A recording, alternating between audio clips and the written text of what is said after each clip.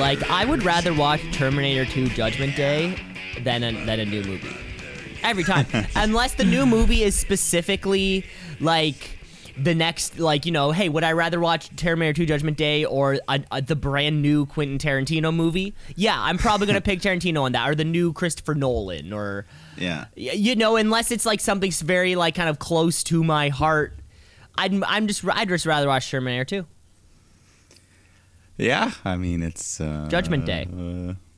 Yeah, probably the best action movie ever made. That's right. Kenny Omega. Remember when he used to do that? Yeah, he pulls it out once in a while. I forget what movie he does. He does it for a specific movie. Like, yeah, I forget which one. I feel like that thing or the Terminator gimmick was just more New Japan. I think he hasn't really brought that back. The sunglasses with the leather jacket and the hair. Yeah, not really, but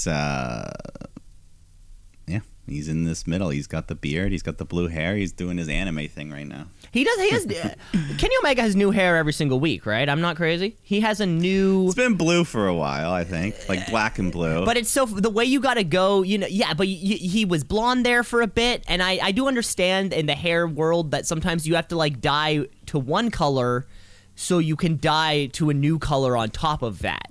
You know, you just can't go, color A to color B sometimes. Yeah, you bleach it and then you dye it, so it's a lot better to stand out. I mean, honestly, we've been talking about it for, we've been talking as the shooties roll around and best hair is brought up to the public. I mean, although, maybe not as flashy as other hairs, Kenny Omega, the hair itself on Kenny Omega's head has really gone through a lot this year. Yeah. Hey, I mean, it's not all about flash. Last year, Cameron Grimes took it as well. Exactly, right? That's just of sheer volume of it, right? Sometimes. Yeah. And that's the best part about the shooties. Hey, anybody can win anything at any time. You never know.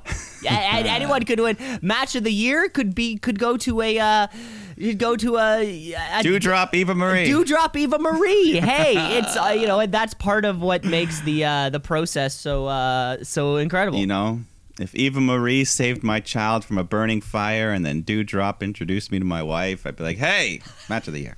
They both influence. Match of the year, female performer of the year, spot of the year was the big Dewdrop kind of crossbody sitting slam. I'd even give them tag team of the year. Yeah, I guess so. Rookie of the year, Dewdrop, looking for that rookie of the year. Best gimmick. All right. No, this isn't a podcast where we exclusively talk about Eva Marie and Dewdrop. No. No. This is the Shoot Brothers. That's right. Yes. Hey, yes to that. This is the True Brothers Wrestling Podcast. It's the only wrestling podcast online. It's hosted by myself, Cameron Osborne. It's also hosted by Mike the Shoot Shepherd. Woohoo! And he is there on like we said, a beautiful October day. We got a great week of wrestling action. We had a pay-per-view last weekend. A draft is coming up. That's right, the much-anticipated Season 3 of WWE is here. I guess we had our season premieres. Also, right after Extreme Rules, where the Demon is back. The Demon, baby. I mean, take a lot to put him down, I think. Take a lot to put him down. We're going to Saudi. All that fun wrestling stuff. Let's kick off the week, though. Let's kick off the week the only way that we know how to, which is by crowning a brand new Tweet of the Week champion. It's the Tweet of the Week. It's the Tweet of the Week. Crowning a brand new Tweet of the Week champion, one of the more prestigious professional wrestling titles. Of course, it is the time of October, spooky season spelled SZN. You know what I'm talking about here. It's the time where people like to watch scary movies, cuddle up maybe with some cider. Yeah, pumpkin spice is selling across the nation. The pumpkin spice, the stocks are back up on pumpkin spice, and everyone seems to be on board with fall this year, except for defending Now, 4-time Tweedly champion MJF. Woo! Maxwell Jacob Friedman, who not only this week recently put a little trademark beside his Twitter handle. You know, Maxwell Jacob Friedman is a trademarked name. You just can't use that word willy nilly without paying somebody right. But he wrote out, he tweeted out to the world, the time of year where grown men and women pretend it's acceptable to dress up and post about how Nightmare on Elm Street and Friday the 13th are good movies is upon us. Grow up. MJF doesn't have time for this spooky season spelled SZN. No, he doesn't have time for this. Well, it's so funny that you say that, because just this morning I was scrolling on my phone doing the morning routine, and on Reddit I come across a picture of MJF fully dressed up as the demon Finn Balor. So I think he is a closeted spooky season. Closeted spook. But he's always in gimmick, so. He's always in character. Gotta give him that. Congratulations, MJF. I like it. It's only happened a couple times now, I think, where the Tweedledee champion has actually defended, like he's gone back to back. Yeah, that's because you're not just defending like one-on-one. You're against the whole universe at once. It's hard to do. Yeah, it's the whole thing. You got to. Congratulations to MJF, and let's get on with the show then, shall we? Let's kick off the show, I guess, before we have one more pay-per-view before I guess this is effectively kind of feels like a season finale. Yeah, pretty much. This is the last time, allegedly, you'll see some of these matchups and some of these champions. Who knows? Titles can switch shows. Titles can switch shows. You never know what's going to happen with one of these drafts. So let's get into it. Let's review a little pay-per-view. Head down to the horror show because we've got WWE Extreme Rules.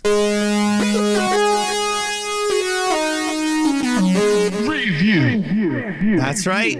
It's extreme. One match will be at least, but live from Columbus, Ohio. Extreme Rules, traditionally a pay-per-view where one thing I like about an Extreme Rules pay-per-view is that the theme is overarching. At Hell in a Cell, we know we're getting 2 cell matches, right? You can't have a bunch of cell matches. Extreme Rules, hey, we can have 7 matches with 7 unique stipulations, all with it. It could be on a pole. It could be a no DQ. It could be and everything in between. So I'm really excited to see what Vince has cooked up for us back there. The show kicks off with some singles women's action. Liv Morgan taking on Carmella. No pre-show. This was not. Was nice. Was this on the pre-show? This was the pre-show. Okay. Yeah, okay. This was on the pre-show. Because they, before this, they had a big fight backstage, and they added an extra match. So we get that 6-man New Day Lashley thing. So this was on the pre-show. Mella, Liv, nice reaction for Liv. This crowd, I like it. They were chanting "Let's go Morgan," which was nice to see. So the crowds have been behind Liv Morgan ever since Money in the Bank. Ever since crowds came back, she's the fans have really been. Maybe there's a little bit extra now. You know, the fans want Ruby and Liv. You know. Yeah. Either way, hopefully this push for her continues beyond a couple of weeks, and basically she beats up Carmella. Her new signature move she likes to do. She pulls their arms back and then like drops and kicks you forward. So she slams Carmella into the announce table, and then follows up with her the second rope flatliner to get the 3 count. So nice win. Nice win for Liv. Nice win for Liv, like you said. This might have been the first pre-show I watched in a long time because somehow I thought this was the show, the main show. So it just kind of, it happened, and then whatever. Excited to see Liv Morgan. Hopefully, a little thing into the future. But yeah, the show kicks off, like you said, little brawl backstage. We get this New Day versus Bobby Lashley, AJ, and Omos to kick off the show. And then this was a lot of fun. Yeah, this was hot. Yeah. This crowd was great. Great hot all night. The whole time. But, this was more than just a TV match. They gave them like 20 minutes. Everyone was having fun. Everyone loves New Day. Yeah. Though eventually, Lashley hits a Dominator on Kofi, but then Big E tags in, starts running wild. AJ tries to jump in, but then Lashley spears AJ accidentally.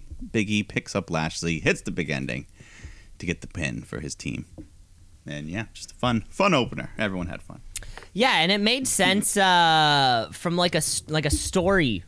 It made sense story-wise also, right? To have Big E and Lashley want to go at it, and to have both these tag teams who have gone at each other in, many, many weeks since Mania.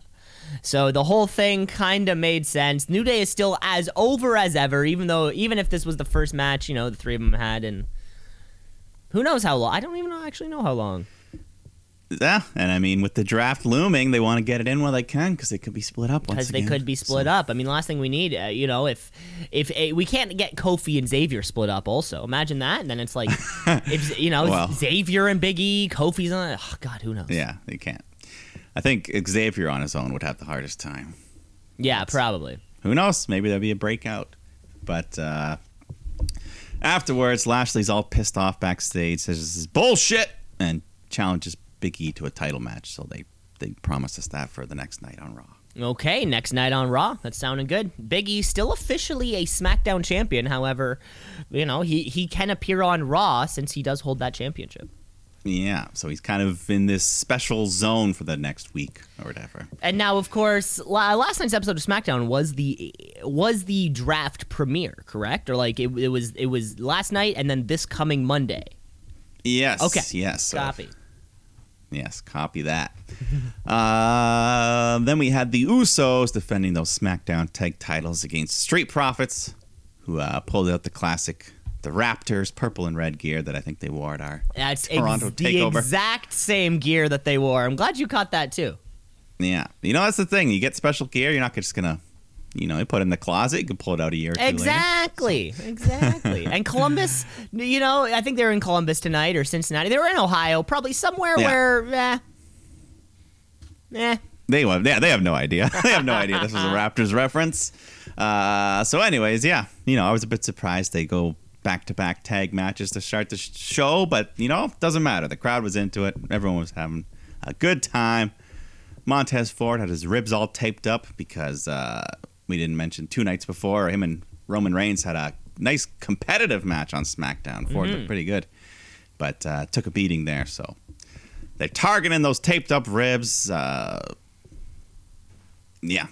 But this was the second match in the show, and like we said, there was only one Extreme Rules. But from this match forward, I think every single match had a "We Want Tables" chant, even though there was no chance of them happening. But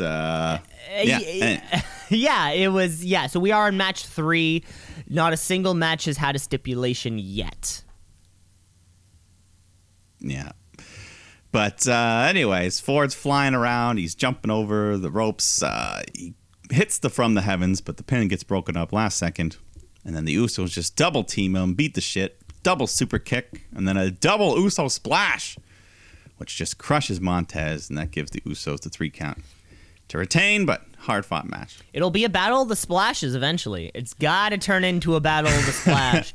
Whoever splashes is more devastating. Solid. But Solid Montez is really separating himself. I feel like, not that I'm pushing for it, but I feel like they're going to break him up, and Montez is going to be a star, and Dawkins is going to go the way of Tucker. Not Tucker, and then what? Hopefully. Then Montez goes the way of Otis? No, hopefully not that. But also,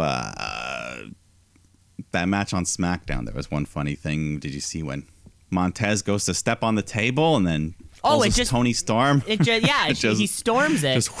The whole thing just falls. God, what are these tables being made out of? Well, I don't know. Well, Pat McAfee, though, quickly covered it. He's like, that must have been from my fat ass dancing on it earlier. During the whole... Pat McAfee. Good cover. Great cover. Commentary of the year. He's up for it. Honestly, him and Cole are so much better than fucking Saxton and Stewart. Yeah. Corey. Anyways, let's move along here because we've got your queen, Charlotte Flair, defending that Raw Women's title against the hometown hero, Alexa Bliss. Good old Ohio girl. And is this like an Ohio street fight or something? Or No, it's a championship match. Is this a well, of course, Alexa Bliss. You say you're taking on Alexa Bliss, but you're also taking on Lilly. Is this some kind of like welcome to the dollhouse match? With like a fun kind of arbitrary stipulation like that? Well, let's be honest. I don't think you want that. No, I don't. I don't think you're asking. You're not asking for a dollhouse I'm not actually match. asking. Don't give him. I guess I'm asking for a stip. Match 4, no stip. Yikes. Well, like you said, she's got Lilly in her corner, and she's got the crowd in her corner. They were fully behind Alexa here, and she was still doing the spider movement, but we got some classic Alexa as well. She's kind of in between right now, but yeah, because she's a babyface, so she can't do weird things. Because babyfaces don't do weird things; they do normal, heroic-looking things. She's not shooting fireballs and black goo and stuff right now. Exactly, because that's when she was a heel. See, this all makes you a heel wouldn't have a doll that you can buy on WWEshop.com for, what do we think? $30? What do we think? What do we think At the least cost? $30 American dollars. 30 hard-earned American dollars. Plus shipping, $15. So unless you buy with the Charlie doll and you get free shipping, so they're just giving those Charlie dolls away. They're just giving them away. We do have the match though. It's $30 American. $30. Okay, all right. I said. So yeah, I mean the match I liked. Charlotte, trying to wear her down for the figure 8. At one point, she did this cool submission I haven't seen where she had Bliss held upside down like a vertebraker, but then she grabs her legs and she's contorting her. Looks cool, but Charlotte, she's doing some Andrade moves. She does that double moonsault. Yeah, just like Andrade. That was cool. Nice seeing that. And then Alexa pulls off a picture perfect Code Red sunset bomb. Very nice move. Mm-hmm. You don't see many women in the division doing that. No, probably not. Nia Jax, no thanks. We're not going to try. No. But, so she goes for a twisted Bliss, but then Charlotte gets her legs up. Bliss hits her big DDT, but Charlotte gets a foot on the rope. But she knows she's in trouble now. So she picks Lilly up off the ring post, throws it at Alexa, then just hits her with a big boot to the face. And then, just slams her into the ring post, hits the natural selection, and that gets her the 3 count. Charlotte retains. Charlotte retains the championship. Thank God. No, thank God. No. No. I wanted Alexa to win, and I hate the natural selection as a finisher. I'd much rather just a figure 8. Yeah, either way, she got the win. But she wasn't done there. Because she's not satisfied. She picks up Lilly and then just proceeds to tear her apart limb from limb, literally. And big negative reaction from the crowd. And there's just stuffing everywhere, and she holds the title in one hand and the carcass of Lilly in the other. And then Bliss comes too, and she just goes wild, beats the shit out of Charlotte. But Charlotte manages to sneak off. So Bliss goes back into the ring and then just has a mental breakdown. And she's crying, picking up the pieces of Lilly. I thought this was a good visual here. Nice selling from Alexa. Yeah. She looked very distraught. I feel like she was channeling the inner feelings of when her pet potbelly pig recently passed away. So, that's sad. She was quite upset. But then it was weird because there was this thing in her mouth. I think she tried to put in like a Alka-Seltzer to make her mouth foam or something, because there's just like this little white tablet. That's exactly what it was. Yeah, but she's like picking up the pieces, trying to put the stuffing back together, but this foam wasn't working, so whatever. Either way, really some of the close finishes were the biggest highlights of the match. The stuff with the Lilly doll at the end, that's where it lost me. You didn't feel sad? I didn't feel sad, no, because, there was this thing of like, so if The Fiend and Alexa Bliss are doing the exact same thing, right? The Fiend didn't, like, cry over spilled milk. He lost in a couple, remember there was those weird finishes with Seth Rollins there? And somewhere amongst that reign, there was like the last man standing, but then they called it early or something like that. And then he didn't come back. Like he was never in the ring showing like vulnerable emotion because he was still meant to be, I think, a heel. And I think like Alexa Bliss is the same. Like she buries Bray Wyatt. Like isn't she still a heel? I don't know. I think she turned babyface without really doing it officially, but everyone cheers for her. Right. Yeah, just who knows? Yeah, just who knows what's going on here with this Bliss thing, but fucking hey, she lost. So, Charlotte, bring on your next challenger. Well, yeah, I did hear that Alexa's going to take some time off, have surgery, so maybe this is the end of that character. But I don't know. If these Lilly dolls are selling so well, they're not going to want to stop. Who knows? Yeah, I don't know. It's going to be a tough one. It's going to be a tough one to see where that character goes. Next match in the card. Triple threat for that United States title championship. Right. We can't use whatever you want, but you can't call them belts. I've heard that. Yeah, but that's just Damian Priest is your champion. He's taking on both Jeff Hardy and Sheamus. Sheamus kicking Jeff Hardy out of the ring very early, if not immediately after the bell is rung. So him and Priest get a little bit of action going on early. Yeah, but man, this crowd was just super hot for Jeff Hardy. They wanted nothing else but Jeff Hardy to win this match. Yeah. Even Damian Priest, who's been nothing but a babyface. They were booing him when he was punching Hardy. Yeah, I think just because he wasn't... Yeah, Jeff Hardy was getting a huge reaction here. This was, I guess it was probably just a nostalgic crowd, guys in their mid-30s who grew up and... Nostalgia. Jeff Hardy's from North Carolina, and also, well, it's going to be now that we're returning to live crowds, and you're getting the first time some of these crowds have maybe seen professional wrestling in almost 2 years. Who knows? Like that first, whoever comes to Toronto first, whether it's WWE or AEW, you and I will be there. I have no idea what's going to happen. I have no idea what will happen. We could be, we're Toronto, the crowd, Mike, we're there, famously booing Bayley in the midst of her, hot hugger thing or whatever. Yeah. Famously booing a top babyface. AJ Styles comes out, you're booing him, nobody knows why. Well, it was fun. This match was fun. Yeah. Eventually Sheamus' mask has fallen off again. Happens every time now. But yeah, eventually Sheamus hits Hardy with the brogue kick, but then Priest rolls Sheamus up from behind and gets the 3 count. Priest retains. Match was good, but just this crowd was just so electric for Jeff. They were so hot for him.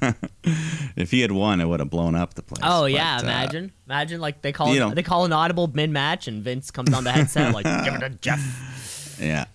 But, they play into it. At the end, Jeff comes in the ring and him and Priest kind of do the pose, do the arrow thing together. So, little show of respect.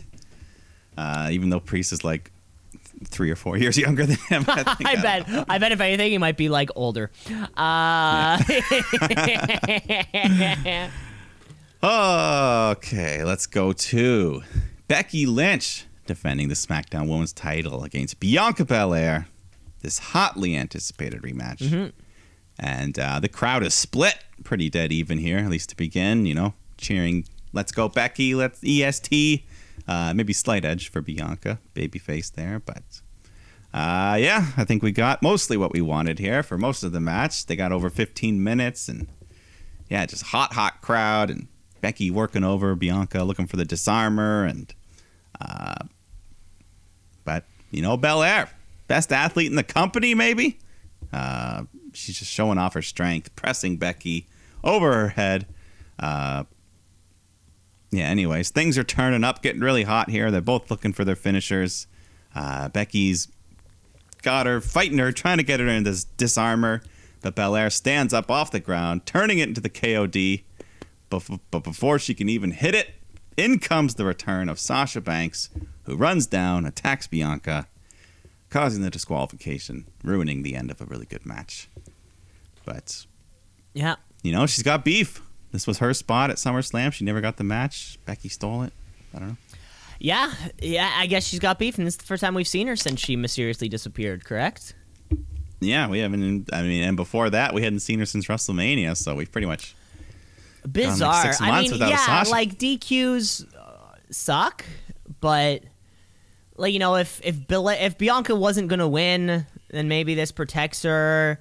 Blah blah blah. But I feel like it harms more Becky right now. Like Becky, although she's playing up her heel thing right now, and this match was a good performance by her. Her return since SummerSlam has not felt as strong as the rest of the WWE universe would have wanted. Well, I think they've done a good job so far on the heel, making her feel like a heel and everything. And but yeah, with Sasha coming in the picture, you got like 2 top heels in the same.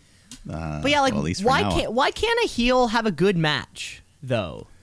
Like I mean, they could have just why couldn't and then have it end in a count out or a double count out? I don't know, but I mean, if Sasha was going to come back anyways, but yeah, it feels like this DQ thing while the heel comes out on top. This happens a lot, right? Yeah, well, I guess Sasha was the one that comes out on top at the end. I guess so, yeah. That'll all lead, though. They announce at some point that those 3 are going to have a triple threat at Crown Jewel. We're going to Saudi, baby. Yeah. That's right. The women, for this 3rd time ever, are allowed to. I think only the 2nd. I think last time it was... Second? Yeah, okay. It was like Bailey and Natty. Yeah. Mm-hmm. Or wasn't? I thought, no, maybe it was Lacey. I feel like Lacey wrestled. Maybe. Yeah, you could be right. Anyways, doesn't matter. Match was good. The finish could have been better. Something left to be desired. Yeah. But I think they're going to do a good job building when Belair finally does win that title back. It's going to be a big moment. It'll be worth something. Yeah. But let's go to the main event of the evening. Roman Reigns defending that Universal title against the Demon, Finn Balor. But they just call him the Demon the entire match, about 50, 60 times. Yeah, per minute. Well, that's Michael Cole.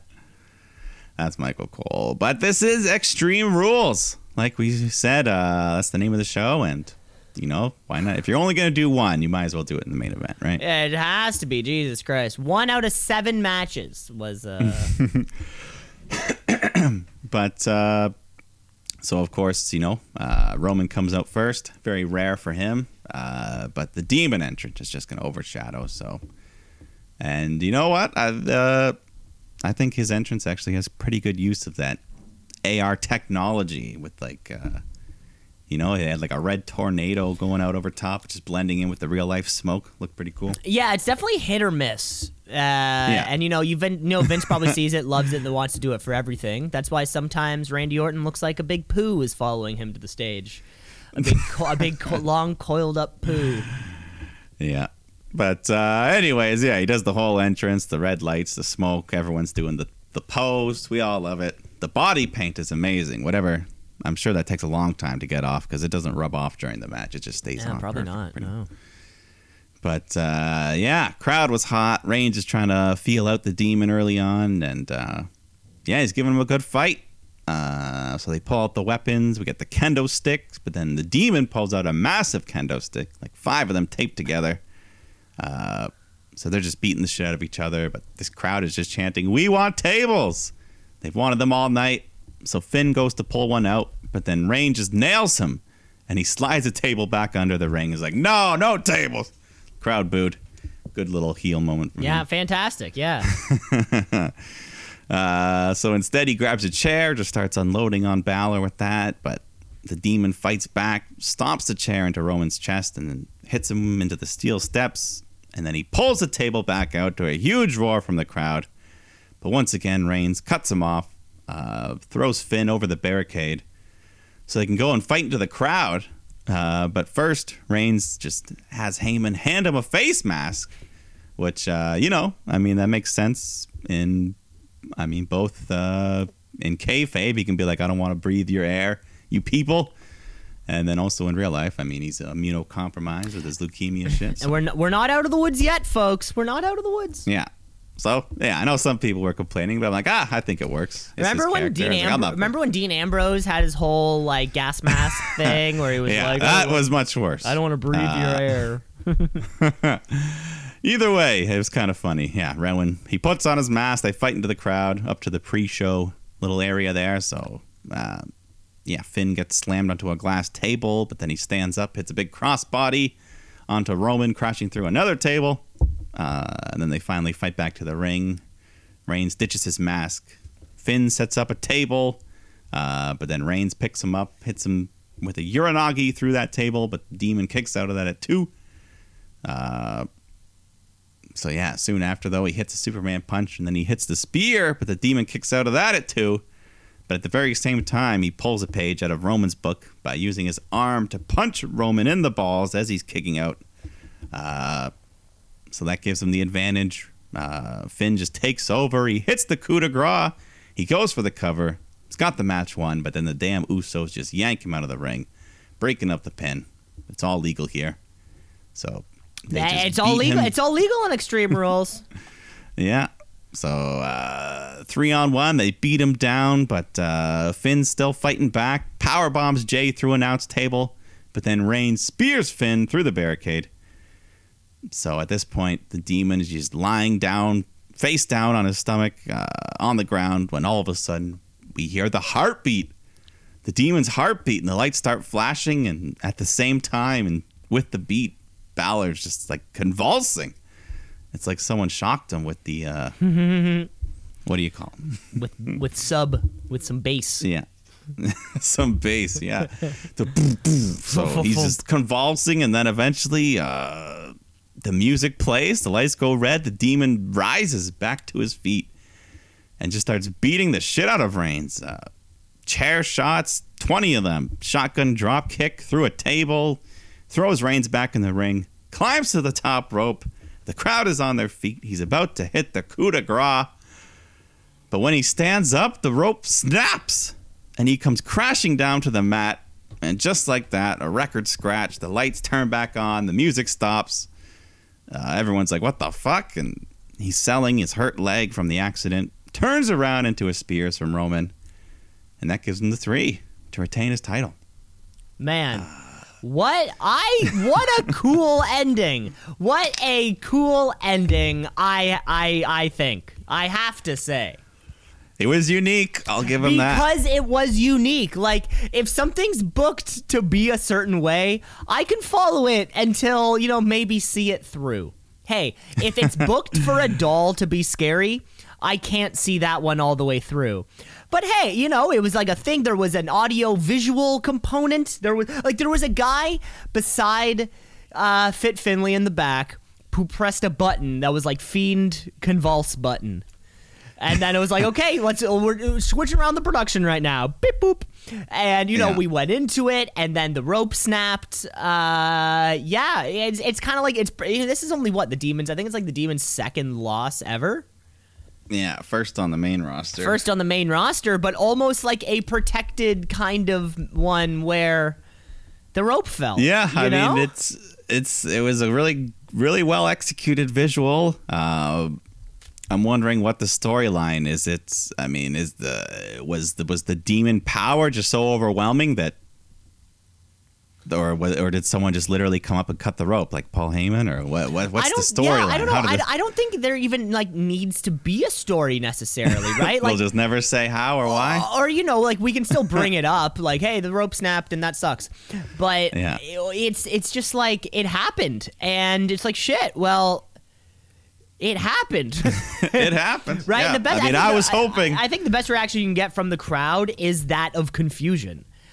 And that's what it was. It was like, wait, was this supposed to happen? Wait, what's happening? I don't know. Oh my God, Roman Spear, win. And then it's just the whole series of events is just what? Yeah, it was very well executed. I would have slightly preferred if he had hit the coup de grace, got the pin. Right. The 1, 2, 3. But no, it was well done. Pat McAfee was noticeably pissed off. He called it Bush League, which may have gotten him in some trouble. You think so? Calling our brand Bush League. Oh, right. I mean, not really. Right. He's not going to get in trouble. He'd be like, okay, I don't give a fuck. Fire me. I don't give a fuck. I wonder how much they're paying him. yeah, I don't know. Either way, though, I still like the match. Yeah, is that the end of the demon? What happened to the rope? Who knows if we'll find out. But overall, yeah, I like the pay-per-view. Pretty good. Couple weird endings here and there, depending on what you liked. But the wrestling was always good. Yeah, wrestling was good. And like you said earlier, hot crowd, which really made it.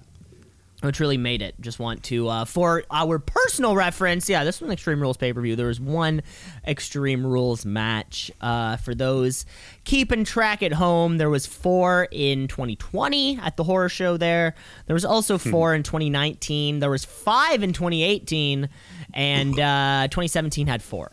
So normally about 4 or 5 seem to be the normal amount of rules with a stipulation. Remember, we had like Alexa Bliss on a pole that one year.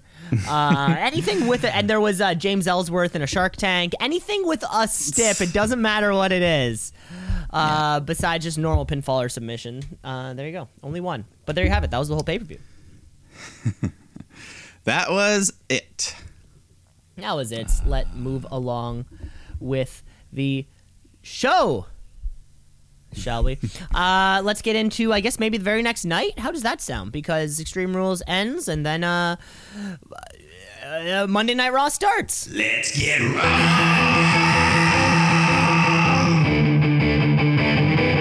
Let's get raw.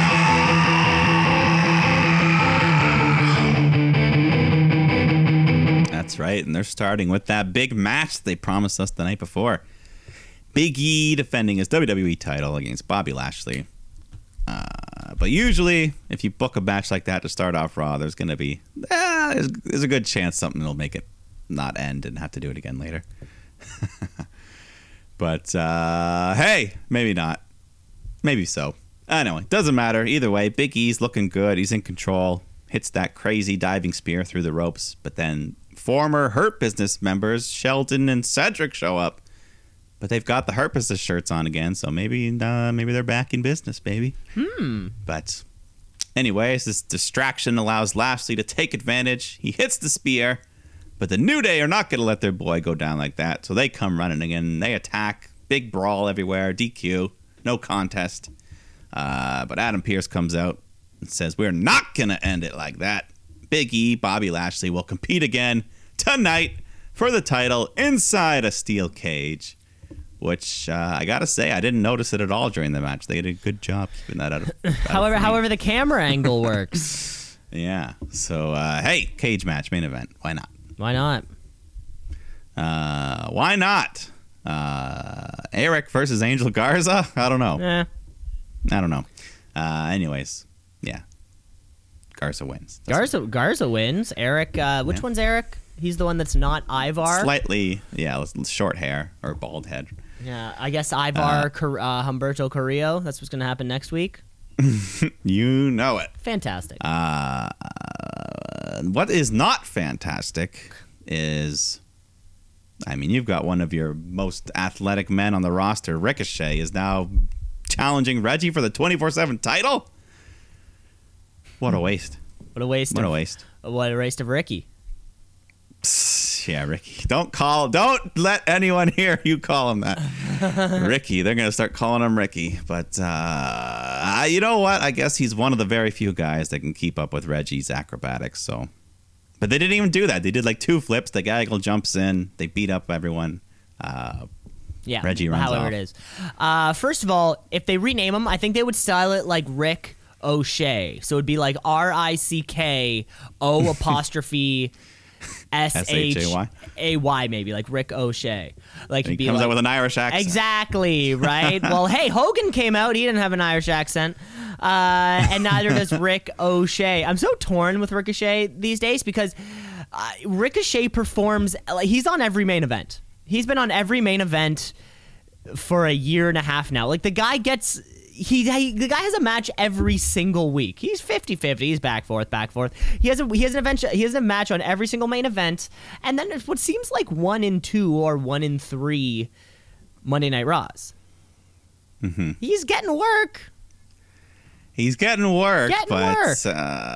He's I don't know, not the best usage of his talents. Okay. Anyways, doesn't matter. Everyone, the gaggle leaves. Tozawa stays in the ring, though, because he's mad. Demands a match with anyone on the roster. But I don't know if he was ready for a Bearcat, because this challenge is answered by Keith Bearcat Lee. Yeah, why? Who knows? But he's the Bearcat now. His gear's got scratch marks. It says Bearcat on the ass. Roar. He hits the BBC, gets the win. Wasn't that a song? The Bearcat? Do the Bearcat. Do the Bearcat. They'll license that song. Maybe that'll get the Bearcat thing over. But yeah, I don't know why Vince is just not like Keith Lee the way he was built. He just wants to tinker with him and fuck with him. Yeah, like why don't it's so weird. Why doesn't Vince like Keith Lee? Yeah, it's just something. Anyways, Damian Priest takes on Sheamus for the U.S. title. No DQ, no countout.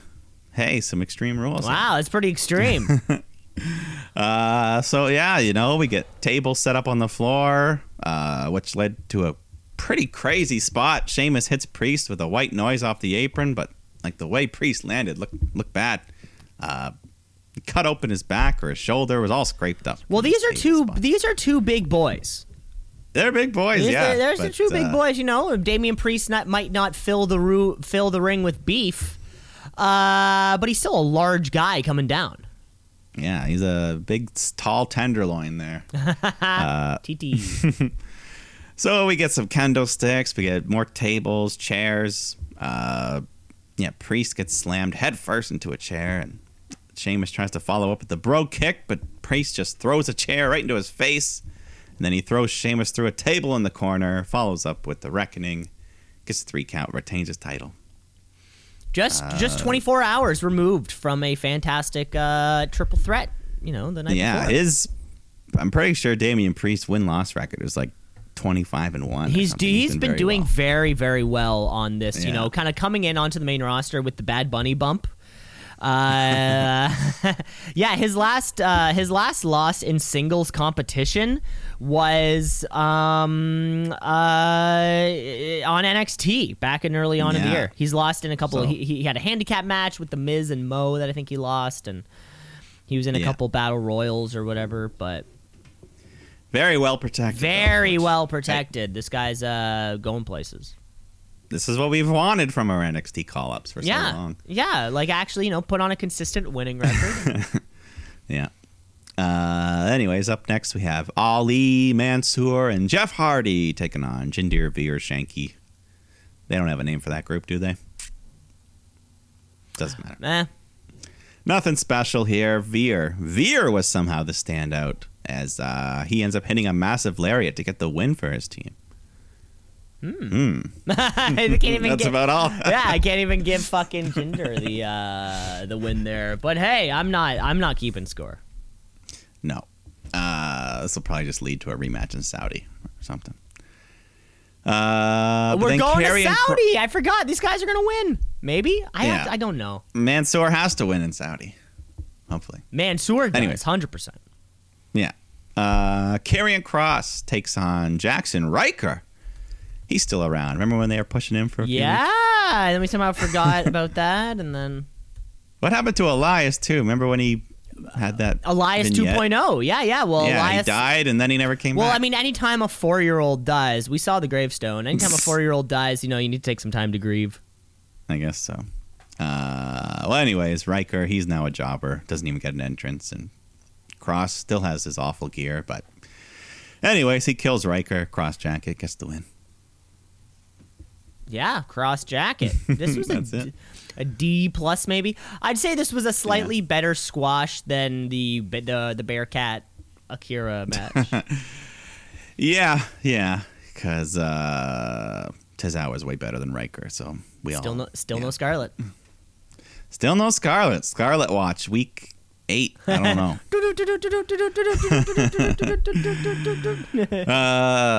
Anyway, Charlotte Flair has issued an open challenge tonight for her championship. And backstage, Doudrop goes up to the GMs, Pierce, Sonya, and says, hey, can I be the one to accept? And they're like, okay. So I guess that's it. Maybe that's how it works. We don't always see it, but you can't just have a crazy lineup of people fighting at the curtain, right? Everyone just, give me a chance. Give me a chance at it. Let's go to Riddle taking on AJ Styles. Which, I mean, two of the guys. I mean, we say it every week. You just want to have a good match, just throw AJ out there. And I mean, Riddle holds up his end of the bargain as well. And AJ Styles gets more time to just have a match than a lot of actual like storylines with matches that need to kind of culminate or in some kind of way do something. Yeah. 15 minutes. You need 15 minutes. Like, oh shit, we wrote this week's episode of Raw and we're at 2 hours and 45 minutes. How do we fill this other 15 minutes? Hey AJ, do you want to wrestle literally anybody? Okay, great. But these two, yeah, they're real good together. Yeah. At one point, AJ hits Riddle with a vicious-looking burning hammer. He's pulling that move out more and more, and this one looked great. He's trying something new? Yeah. And then after he hits a Styles Clash, gets a big 3 count. So Riddle, taking a rare pin here. He's been very well protected as well. Well, I was going to say, because of AJ and Omos, we see Omos getting all the wins. We don't see we don't see many Styles Clashes, and then we don't see the fun. He always does like a maneuver into a roll into the calf crusher. There's always like a little sequence that he does, and we don't get to see that too often just because it's Omos just kind of, pinning him, barely pinning somebody. Yeah. So good stuff, though. Good stuff. Then we get Charlotte Flair defending the title against Doudrop, as promised. And Doudrop, she's doing a little dancing thing. That's her gimmick now. It's not a gimmick. I don't know. Dancing is not a gimmick. Well, yeah. I don't know. Well, anyways, her size, is that her gimmick? I don't know. She uses it to her advantage. She's doing well. Hits a big senton. She's in control.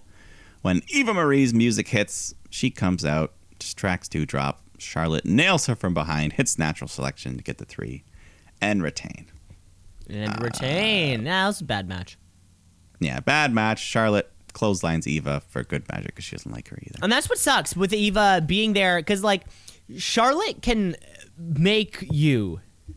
She has that type of larger reaching scope kind of like in the whole thing. Like if you have a good match with Charlotte, you're kind of on the map. Right? And this could have been Doudrop's opportunity. It just wasn't. Yeah. Yeah. Maybe next time. Yeah, and that they dropped the ball. Good one. But then we get an interview via satellite with Mr. Bill Goldberg. Just talks to Lashley about being What's this guy got to say? You hurt my son. You're going to pay in Saudi. What was your son doing there? That's like getting mad. That's like getting mad that the puck, you go to a hockey game and someone took a slap shot and the puck hit your kid. Right? Well, but then what you're really mad about is that your kid jumped over the boards, ran into the middle of the ice right when the slap shot was coming by, and then you got hit with the puck. This one's on you. The kid jumped over and jumped on the player. This one's on you, Pop. This one's on you, Bill. You're a bad father, and you let your son you let this happen to your son. Yeah, I mean, like MVP said, Lashley was attacked from behind. He didn't know what was going on. He just defended himself like any man would. Bobby Lashley was like, this is WWE. That could literally be anybody trying to break up this match. So there you go. But Eva Marie stays in the ring through that whole segment, cuts a promo saying, if I was the one that had that title shot instead of Doudrop, I would be champ. I'm tired of the disrespect from all of you. I could beat anyone in that locker room. So Shayna Baszler comes out, locks her in the Kirifuda clutch, knocks her out. I don't think it was a match. She just beat Eva down and stomps her arm in the steel steps, breaking her. Eva screams in pain, just like Nia. Ah! Yeah, so they're really putting over this Shayna arm breaker thing. Yeah. Yeah, and the scream. And I thought you were still going to say putting over the scream. I'm like, yeah, they are. Yeah, I mean, she did scream. She did a good scream. Ah! Yeah. But I scream, you scream, we all scream for steel cage matches because that's our main event here. Big E defending that WWE Championship against Bobby Lashley. But before they can even close the cage door, Lashley just beats Big E all around the ringside, throws him into the steps, into the outside of the cage. And they finally get inside. Bobby's got the advantage, but, Big E's not going down easy, so fights back. They're just slamming each other into the walls. Big E starts climbing up the cage, but then Shelton and Cedric come out. They start scaling it to stop him. So they've got Big E busy, and then back inside the ring, Lashley starts crawling over to the open cage door. But luckily, the New Day come out to even things up. So slam the cage on his head. Kofi does a huge trust fall off the side of the cage to the floor.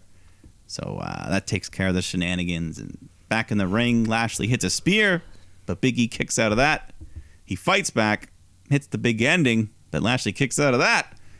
So they step it up a notch. They both start climbing up the corner, climbing up the cage wall. Big E grabs a hold of Bobby and hits a super big ending off the turnbuckle.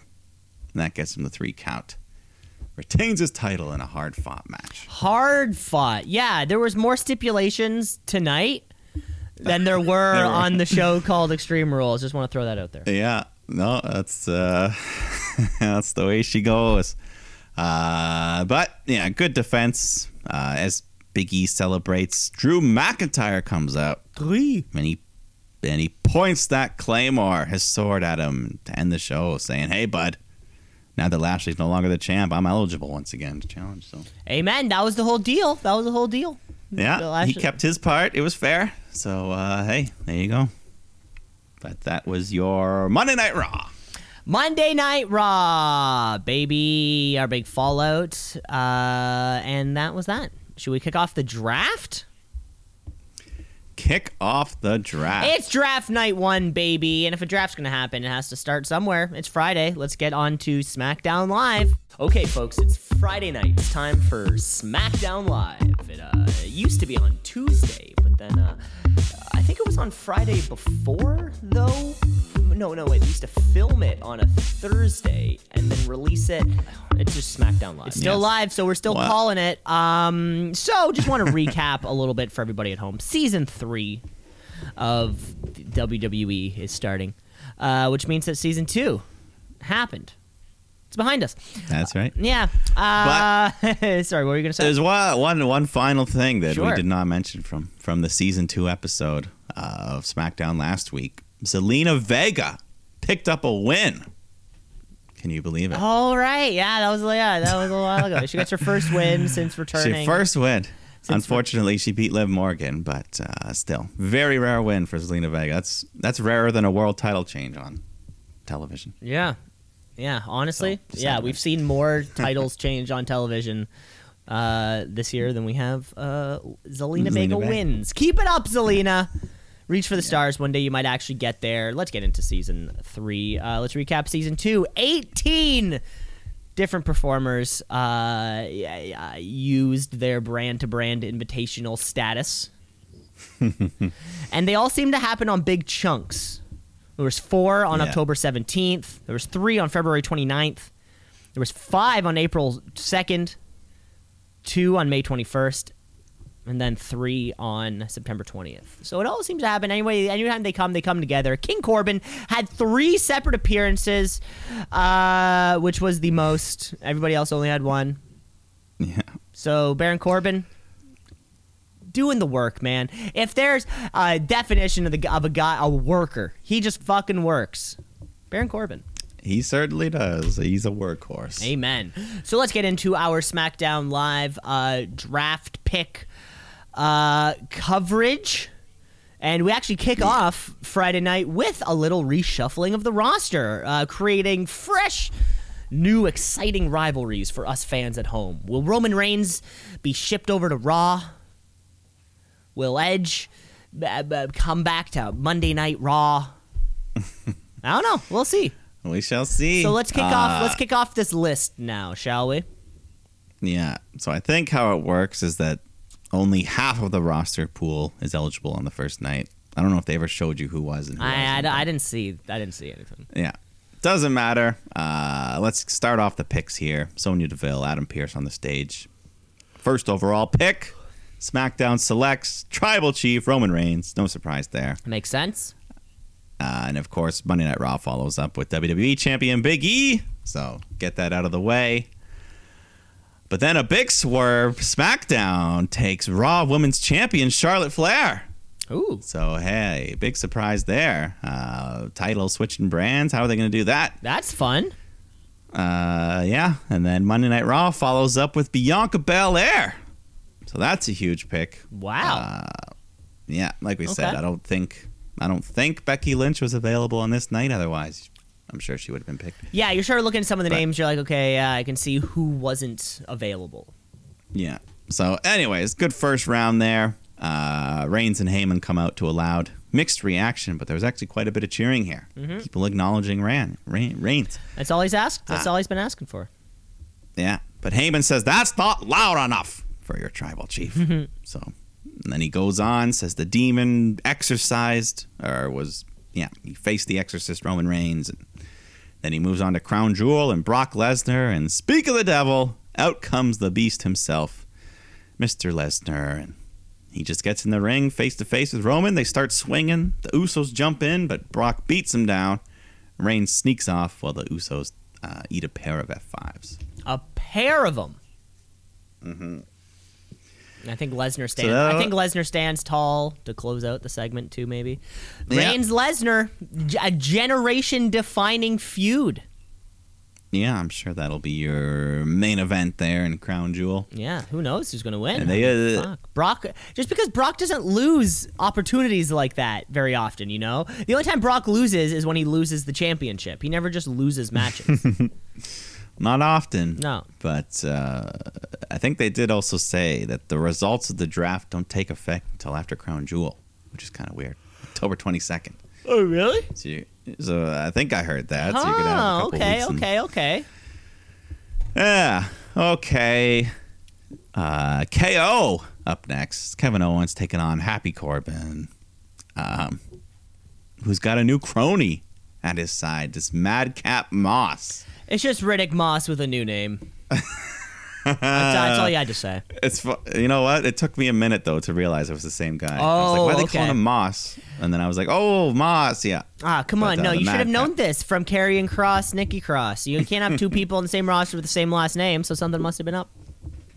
Well, either way, this asshole was out there interfering and cackling just like an asshole, like I said. I mean, the match wasn't bad. Crowd was hot. Corbin hits the end of days on the floor. The happy days, are they calling it now? I don't know. But then he hits a second one back in the ring, gets a 3 count. So this fuels the rumors of Kevin Owens leaving, because, I don't know, this was a pretty definitive loss for him. Yeah, I've heard the rumors. It was clean. It was in the middle of the ring. A little too much, if you ask me. A little too much. Yeah, I think so, too. But let's go on to the second round of the draft here. SmackDown wastes no time and takes Drew McIntyre. So that's, that should be good for him. Some fresh matchups. Change of scenery here. Yeah, so much for taking on Big E, but hey. He's got a couple weeks, though, I guess, before. yeah. We'll have to see confirmation on this. Yeah, well, I don't know. But up next, Raw takes their own tag team champions, RK Bro. Smart selection, 2 for 1 there. Smart choice, yeah. First tag team selected. Yeah. But then SmackDown, they don't do this. Well, I guess Big E was already taken on his own, so they have no choice but to take Kofi and Xavier. So once again, New Day are split up after their brief reunion. Keeping them split. That's okay. They'll never die. Big E's got he's doing his thing. And then Monday Night Raw takes Edge. So he's going back. I guess he already did his SmackDown reunion tour, so why not do it on Raw? Why not? Same thing, different show. Pretty much. And Edge, he's already in the building, though, so he comes out next for his possibly last SmackDown. And he says he's the only guy on this roster that appeared on the first SmackDown. So, hey, Baltimore crowd's having fun. Then he starts talking about Seth Rollins, tells him to come out and face him. But Seth appears on the screen. He's not backstage, though. We see him outside a home, some sort of home, but as soon as Edge sees that sign that says, beware of the wiggle butts, he knows. That's my front yard. So Edge freaks out. He goes, he runs off backstage as if he could get all the way to Canada to stop Seth. But Yeah, he gets on his phone. He calls Beth. He's like, don't go home. Blah, blah, blah. As Seth is just walking through the house, going through his fridge, eating his food, just making himself comfortable. With a cameraman, by the way. It's not like this is like, he's holding a GoPro on a selfie stick. No, there's a camera guy there.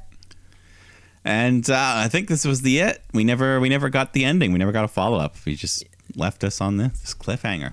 Yeah, Did Beth get home? What happened to the groceries she had in her car? Yeah, it never really kind of resolved. But hey, Seth Edge.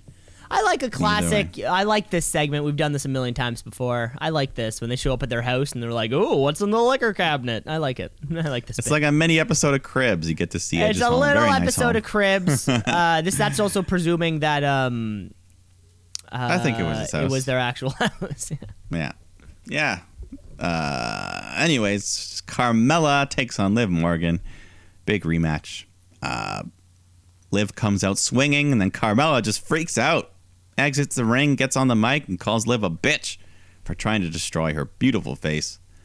So then she goes to some assistants at ringside who just like lift up her hair, put on this big sparkly mask over her face. Liv is like, what the fuck? And the crowd was like, what the fuck? Yeah, and I'm sitting at home and I'm like, what the fuck? Yeah, it was weird. It was like a luchador medical sparkly glitter mask. I don't know. No, it looked like a mix. What's that guy who was wearing the Stormtrooper mask? Oh, Shockmaster. It looks like a mix between Shock. It's like a mix between Shockmaster and fucking somebody else. I don't know if Carmella's had work done recently that needs to be kind of covered up or whatever. Wouldn't surprise me. But damn. It's possible, yeah. I mean, that could be. It was weird either way. But, Liv gets backed off by the ref, and Mella jumps her, hits a super kick, and then the X Factor. But then she takes her mask off and just taunts everyone. We didn't really have a match. The bell never rung. Bizarre. If this was a subject in school, I think this would have been a failing grade, and you'd have to repeat the sixth grade. Yeah. What was the purpose? The assignment was not finished. I guess the purpose of the match was to debut the incredible mask gimmick, and if the gimmick is a mask, woof, we are in for a long one here. Yeah, that's all. Next round of the draft, SmackDown selects Happy Corbin and Madcap Moss. Wow. So I guess they're a group. Yeah. Even still, wow. Questionable pick. Raw selects the women's tag team champions, Rhea Ripley, Nikki ASH.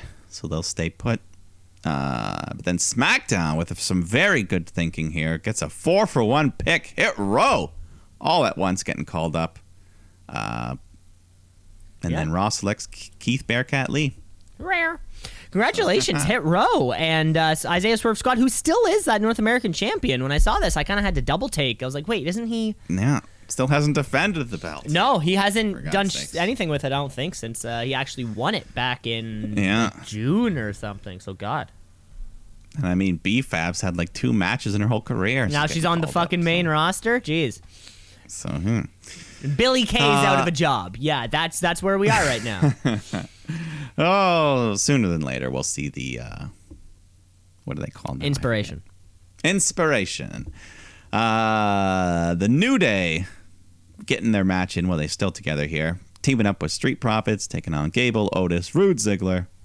Typical 8-man match here, but, like the pay-per-view, the crowd was hot all night, chanting, "We want the smoke," and wrestling was okay. Gable and Ford had some nice stuff going on, and eventually New Day hit the finish, get the pin, get the win. Yeah, and I guess it was the New Day coming back to Friday nights, so, that makes people excited. Yeah, there you go. Fourth and final round of the night for the draft. Sonya, she's reluctant to announce SmackDown picks Naomi. So they're continuing that feud there. Mm-hmm. It's got to lead to a match. It's got to lead to a match, her first time back in the ring. Yeah. Then Raw selects Rey and Dominic Mysterio, so they're staying together. Mm-hmm. SmackDown picks Jeff Hardy. And the final pick of night 1, Raw selects Austin Theory. So being separated from his family. Austin Theory, hidden gem, gotta say, hidden gem. Still not British. And yeah, he'll leave an impression somewhere. The Gargano family's over. The way they're done. Yeah. They're done. I mean, he's got a son-in-law now. He's got Dexter. So. Johnny Gargano's done. No, I mean, like, because Candice LeRae's not going to be on... Yeah, Candice won't be on TV anymore. Yeah. She's pregnant. She's got to have a kid. And then eventually there's always that paternity leave aspect where then Gargano takes a break. Index will be fine on their own. And then the question just is, when's Gargano's contract up? That's just the next question. Yeah, those are all very fair questions. Why can't this be public information like a sports team? I think if you dig deep enough, you can find. I don't know. Probably. Someone call up AC Dirt. We go backstage. Kayla Braxton goes to interview newly picked SmackDown member Jeff Hardy, but then Brock Lesnar shows up, and both of them, they know their place. They're like, "Okay, it's all yours, Brock." And he just grabs a mic and says, "I want to thank Paul Heyman because I'm a free agent. I can do whatever I want. So there's no limit to Brock Lesnar appearing on any show he wants." But yeah, one of those wild cards. I think Cena was in a similar, and Bill Goldberg was in a similar kind of thing. Some of those guys are, if The Rock wanted to show up, they'd allow him. Exactly. Yeah, so that's that. But then the last match of the show, Bianca Belair takes on Sasha Banks. This WrestleMania rematch, the match we were supposed to get at SummerSlam. Not for the title this time, but the champion Becky does come out to watch and do some commentary. So, yeah. But we get some good wrestling here. Two of the best wrestlers in the world in their division. But, yeah, just fast-paced, big near falls. Everyone's having a good time. They fight to the floor. Bianca gets shoved into Becky on the commentary. So she doesn't like that. She goes up to the apron, holds Belair down by the hair, which allows Sasha to roll her up from behind with a big, nice jackknife bridge. And that gets her the 3 count. So Sasha wins. But immediately after, this big boot comes flying in from Charlotte. She hits Bianca as well. And Charlotte Flair, the Raw Women's Champion, stands tall as Becky stands on the announce table at the same time with her belt. So SmackDown has 2 women's champions as of right now.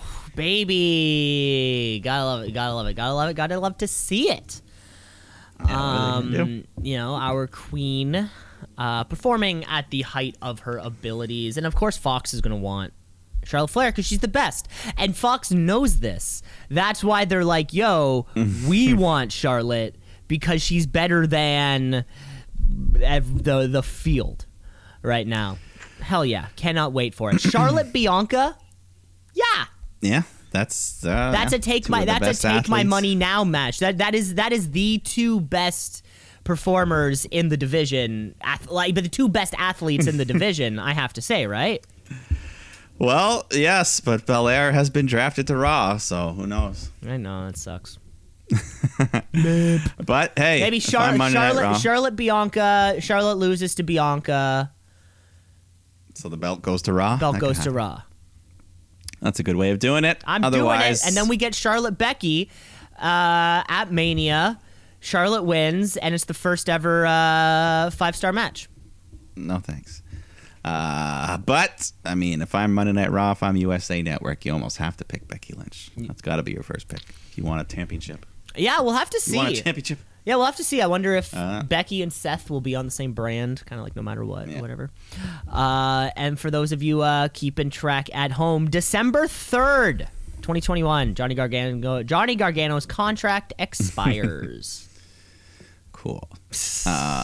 Also, I don't know where it happened, but apparently at some point on this show, they announced the official return of the King of the Ring tournament and the first ever Queen's Crown tournament. Oh, yeah, They did. Yeah, so that'll start next week. So they're not calling it Queen of the Ring, but Queen Crown. I like that. And let's hope they avoid the temptation to give it to Charlotte because she's already called the Queen. I mean, she is the Queen, so why? So of course, just give it to her. It's in her name. No. Anyway. Well, that was all of our main roster action, and we're gonna take a break. We're going to take a break, but for you listening, it's only going to be like 10 seconds. We'll be right back with probably all of our weekly AEW action. That's right. Let's go to it. Stick around, folks. Let's shoot. Yeah, let's shoot. Yeah, let's shoot. Brother. Yeah, let's shoot. Yeah, let's shoot. Yeah, let's shoot. part 2 of the podcast here, folks. Thanks for sticking up through the break. I filled up on my coffee, and I got to say, woo! I know, I'm packing my body full of uppers today before we get to some of our all elite wrestling action. I guess we have Grand Slam, AEW Grand Slam, coming hot off that 5-star match between Kenny Omega and Bryan Danielson was last week, but with the way that we kind of recorded the show and the timing and all that, there was still a Grand Slam part 2, which was actually a very special 2-hour edition of AEW Rampage.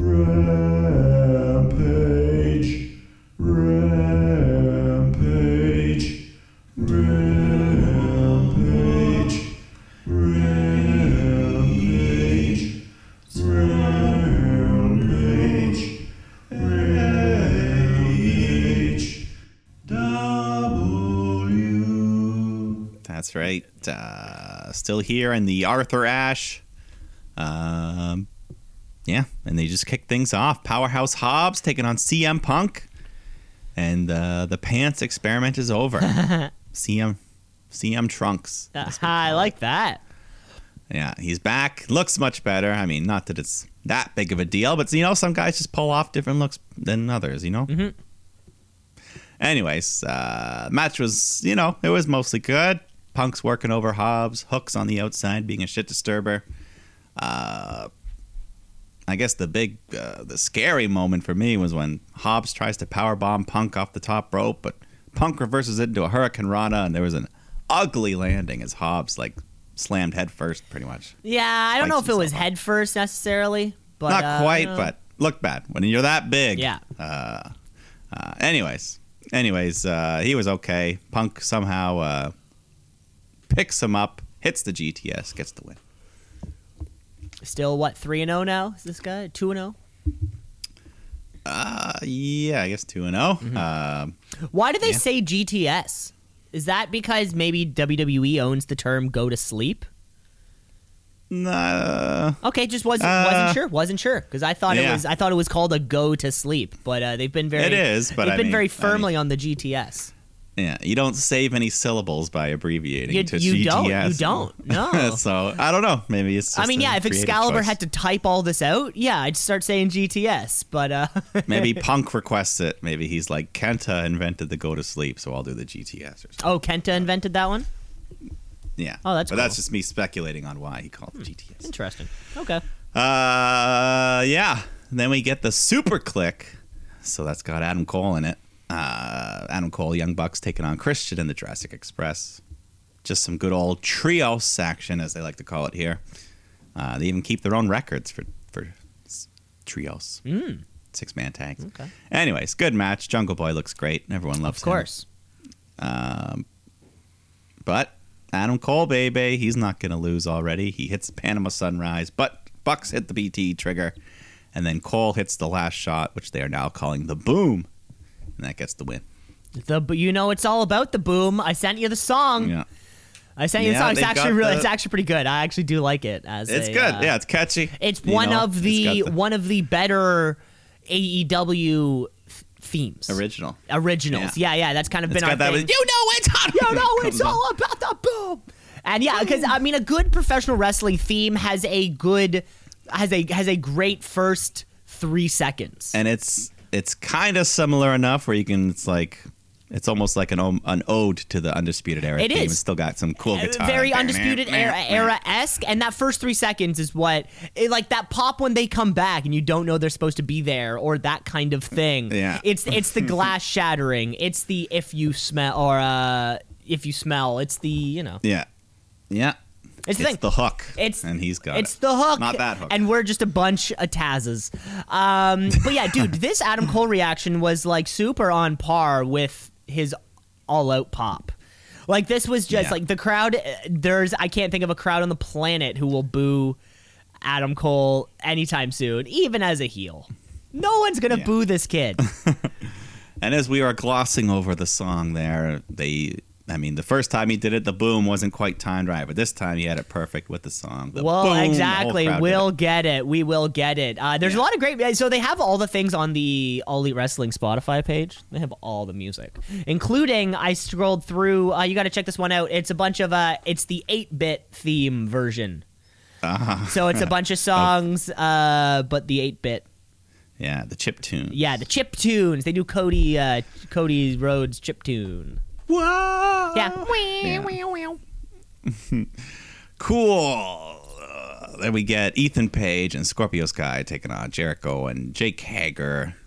Another huge reaction, big sing-along for Judas, which made Jericho very happy. Big old smile on his face. Just smile. Yeah. So match itself was nothing too crazy. That stupid Dan Lambert just causing shit outside. He trips up Hager, which allows Sky to get the inside cradle for the 3 count. Indeed. Big win for those guys. But Jericho and Hager, they're pissed. They grab Lambert, but then all these former UFC guys just start coming out of everywhere, and they all gang up, beat down Chris and Jake. Jericho's lip bleeding. Well, yeah, I think the best one was when Jericho took a massive running knee from Jorge Masvidal. Even I was like, oh, I knew some of the names. You are a fucking guy. I mean, Masvidal. I mean, Masvidal? No, Masvidal. Okay. Vidal. He was the dude. I don't know. He has the fastest knockout in UFC history. It was that opening knee on Ben Askren. I don't know if that you have probably. I've seen the clip. Yeah, 2 years ago, boom. it probably happened. Yeah, like it goes ding, and he just runs at him with the knee, and that was the maneuver he pulled on Chris Jericho. Most recently, it was a loss, but he did fight Kamaru Usman for championship twice in the last year. They were both losses, but they went the distance. So, well, I don't know this Dan Lambert guy. I still don't like him. I don't like him, but I like the idea of a faction made out of fucking fighters. Actual fighters, and then maybe playing with the kayfabe a little bit of like what you do is easy. I don't know, all that kind of crap. All that kind of crap. Next match, next day, because this is a hot card. This is 2 hours of Rampage after, and this was a live. No, this was also a taping. I think these people had been there at that point for 12 and a half hours. Maybe not. Maybe not. Either way, they were still having fun. Private Party, Butcher, Blade. Wait, did I get that right? No, this one that was coming up was I guess the Hardy Family Office. Oh yeah. So them as an entity, Butcher, Blade, Quen, Cassidy taking on Lucha Bros, Santana, Ortiz. So just 8-man tag. 8-man tag, just lots of high flying, nonstop action right off the bat. Just flips to the floor everywhere. People going, diving. Matt Hardy on the outside, his new obsession with hair, pulls out the scissors, try to cut Santana's hair off, but Orange Cassidy comes out, puts a stop to that. And then back in the ring, Mark Quen gets isolated. Lucha Bros hit them with their finisher, and then Santana Ortiz hit the street sweeper, so that gets them the 3 count. Baby faces were super over in this match for sure. Mm-hmm. Yeah, it was a good one. Great to see. And then afterwards, backstage, Matt Hardy challenges Orange Cassidy to a hair versus hair match on behalf of Jack Evans. Hair versus hair, dude. I swear we talk about shit, and then the next week they do it. There you go. Yeah. So that'll happen on Rampage the following week. Rampage. Sammy and Fuego del Sol come out to do the cue card bit, but then Miro attacks from behind, throws Fuego off the stage, locks in the game over on Sammy. Then I think later at some point, Sammy challenges him, and they announce TNT title match for the next week, right? Yeah, on Dynamite. On Dynamite. But before that, we got to get to Anna Jay taking on Penelope Ford. Anna Jay was in control when the bunny comes out, distracts her, tosses the brass knuckles to Penelope, who clocks Anna in the face, covers her to get the 3 count. Not too great of a match, but... No, Penelope. it was short. It was short. And the bunny had those brass knuckles. She's been doing that for a little while. Of course, this will probably lead to a tag match at some point. Probably. But, whatever. Yeah. They brawled at the end, Exactly. I think. HFO showed up, and then Chris Statlander, and then who the fuck knows? Yeah, Dark Order. Exactly. But the main event of the night, Lance Archer and Minoru Suzuki taking on Jon Moxley, Eddie Kingston in a lights-out match. Anything goes here. And they've learned their lesson. They let the fans sing along to Suzuki's theme. No cutoff early. For those that know it, the Kaza Nire or whatever they call it. That's fun. I forget. It was fun. Eddie Kingston gets a huge reaction as well. Hometown guy. We pull out the weapons early, the chairs, tables in the corners. Yeah, all that good stuff. Archer just starts beating up ring attendants for no reason. But the real reason is actually just to pile up a bunch of bodies so that he could choke slam Moxley off the ring apron onto the guys. Soften the landing a bit. And then Archer grabs a belt, puts it around Moxley's neck, throws him over the top rope, and now he's just hanging, literally choking him with his belt. And then they pull out some duct tape. They tape Moxley's hands behind his back and just start whipping him with the belt. Beating him, trash can lid, kendo stick. He won't stay down, though. He spits in the face of Suzuki, so they just beat the shit out of him even more until Eddie recovers, makes his big comeback, just starts unloading on everyone. But Moxley's still tied up, so 2-on-1, they get the better of Eddie. Grab some chairs. They set them up. Archer picks them up. He's ready to hit the blackout on top of them, but then some music hits, and Homicide appears. A good friend of Eddie Kingston from, I forget which company. One of them. But anyways, he's here. He's a wrestler. He's been around. He helps out his Brooklyn brother, just starts hitting people with chairs, frees Moxley from the tape. But then Moxley still keeps his hand behind his back. He's pretending he's still got it on. So when Suzuki grabs him for the pile driver, he's able to pick him up, reverse it, hit the paradigm shift onto the chair. Eddie nails Lance Archer with a trash can, puts it over his head, and then just starts swinging away at him with a kendo stick 100 times, denting it all over. That was pretty cool. I like that one. Killing Lance Archer, pulls him over for the cover, gets the pinfall. So, hey, they did it. They did it! I guess, this was, some matches tell stories. Some matches are just ugly brawls that bring out some fan reactions. Right? Yeah. Yeah, it wasn't not one of those technical, high-flying, whatever. It's good old-fashioned fight. And sometimes that's all you want to watch.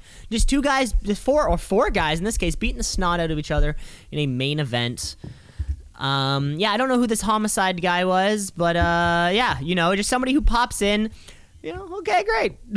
Yeah, little one-off. I don't think he'll stick around or anything like that. Who knows? Yeah, never heard of the guy, but some people liked it, some people popped. So hey. Excalibur knew who the hell it was. Oh yeah, he knows everyone. He knows everyone and everything that's ever happened. Yeah.